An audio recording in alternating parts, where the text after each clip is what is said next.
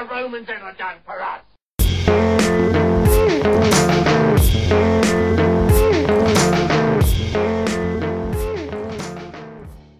Hello and thanks for clicking, downloading, or however you got here. In case we haven't met, I'm Ancient Blogger and you can find me on Twitter at Ancient Blogger. I also have a website, ancientblogger.com, where there's all sorts of ancient history content, including articles, pictures, and links to my YouTube and Instagram. Right, now that's done, we can move on. I'll explain what this is all about and what you can expect to hear in each podcast. I've written this one and will be writing the future ones, there's 8 episodes apparently, as soon as I can, which is a bit of a challenge, but I hope worth it. In terms of how I position this, well, I think it's best to consider this as a cluster of points which I find interesting that are raised or alluded to in each episode. I'm very wary of wandering into becoming comic book guy and simply picking up on every minor detail. Trying to assemble a clutch of myths and realise them in one continuous visual narrative isn't easy. Fall of a City isn't the retelling of the Iliad. Homer's Iliad only covers around 50 days and ends with the death of, I'll leave the spoilers there. The point I'm trying to make is that from the outset, trying to convert such nebulous material into a TV format is going to be problematic.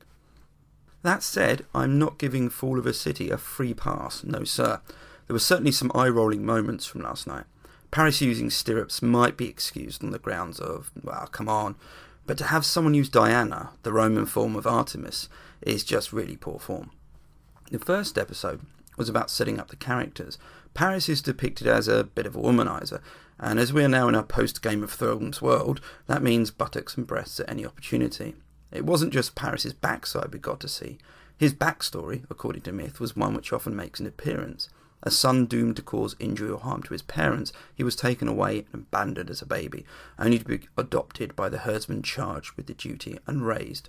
As such, he joins the likes of Oedipus, Theseus, and even Zeus. The scene I was most looking forward to was the Judgment of Paris, whereby Paris has to choose between Aphrodite, Athena and Hera as to who was the fairest. This is possibly one of the worst stitch-up jobs in myth. Whoever Paris chooses, he's made an enemy of 2 very powerful goddesses, which is never a good start to any day. The depictions of this, which stick with me, are mainly from Renaissance paintings, which often feature a somewhat bucolic scene with nice open spaces. So it was quite refreshing for the Judgment to have more of a solemn, almost claustrophobic tone to it. I did think that the gravity of the event wasn't fully clear, and thus may have been a bit lost on those watching it. Sure, Paris has no idea of the consequences, but these are gods he's dealing with, so you might expect him to be a bit intimidated and scared by it all.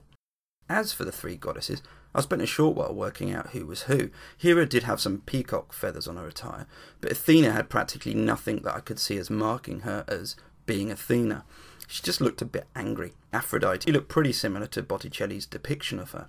Hermes was present and name-checked, and I wasn't sure who the other character was, and I've since heard that it was probably Zeus. At this point, we think Aphrodite is going to name-drop Helen, except she doesn't, and this seems to be a clear divergence from the myth. Liz Gloyn and Tony Keane tweeted something really insightful which I thought worth mentioning.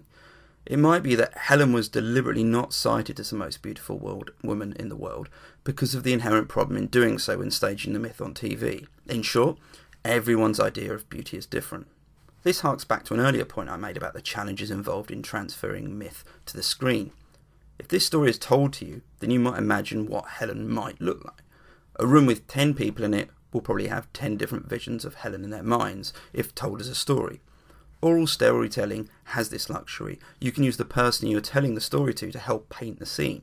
TV, on the other hand, demands clarity. It tells you and informs you what a person from history looked like, sounded like, etc., etc. And I think that's always a big problem it has to manage. This aside, the Judgment scene left me a tad underwhelmed, mainly because the staging of it promised something different. But the actual content of it lacked the clarity and the importance which I think it really needs. Next up, we have a recognition scene. After a scrap with Hector, Paris is identified as Priam's son from a mark on his chest. Those of you familiar with the Odyssey will remember that Odysseus was also recognised by a scar, and one myth I read stated that Paris was identified from a rattle which had been left in his hands as a baby, and which the herdsman presented to Priam, and if ever there was the equivalent of being dropped outside the school gates by your mum who then kisses you on the cheek in front of your mates, this was it. I would have gone with a scar every day. Now I'm going to make my pick and say Cassandra is the one to watch out for.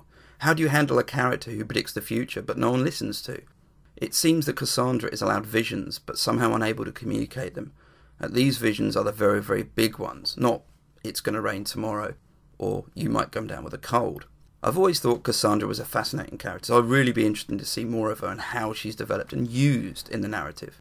Only a few more comments, and they revolve around the meeting of Paris and Helen. To start with, Helen's attire attracted a fair bit of consternation on Twitter. To say that it flustered some feathers would be part right, as bird punnery and related gifs or gifs abounded.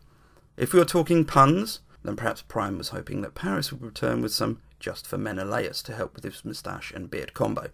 The deputation to Sparta followed the same reasoning in the film Troy.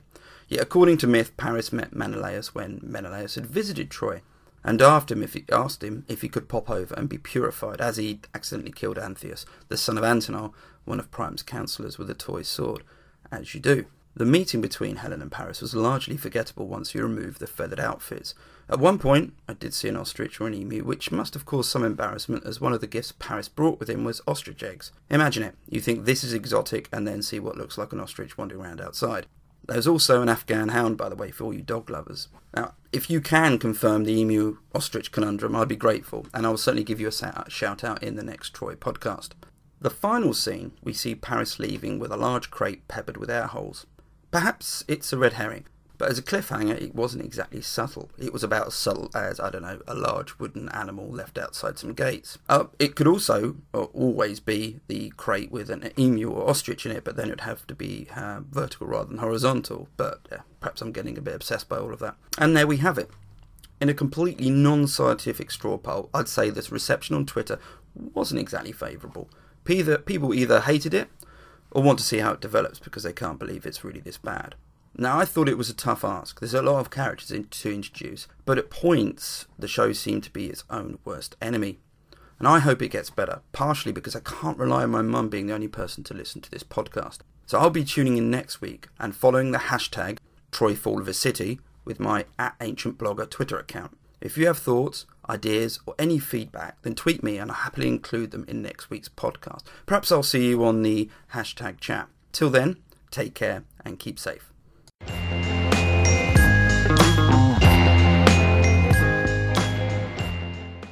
Infamy! Infamy! They've all got it in for me!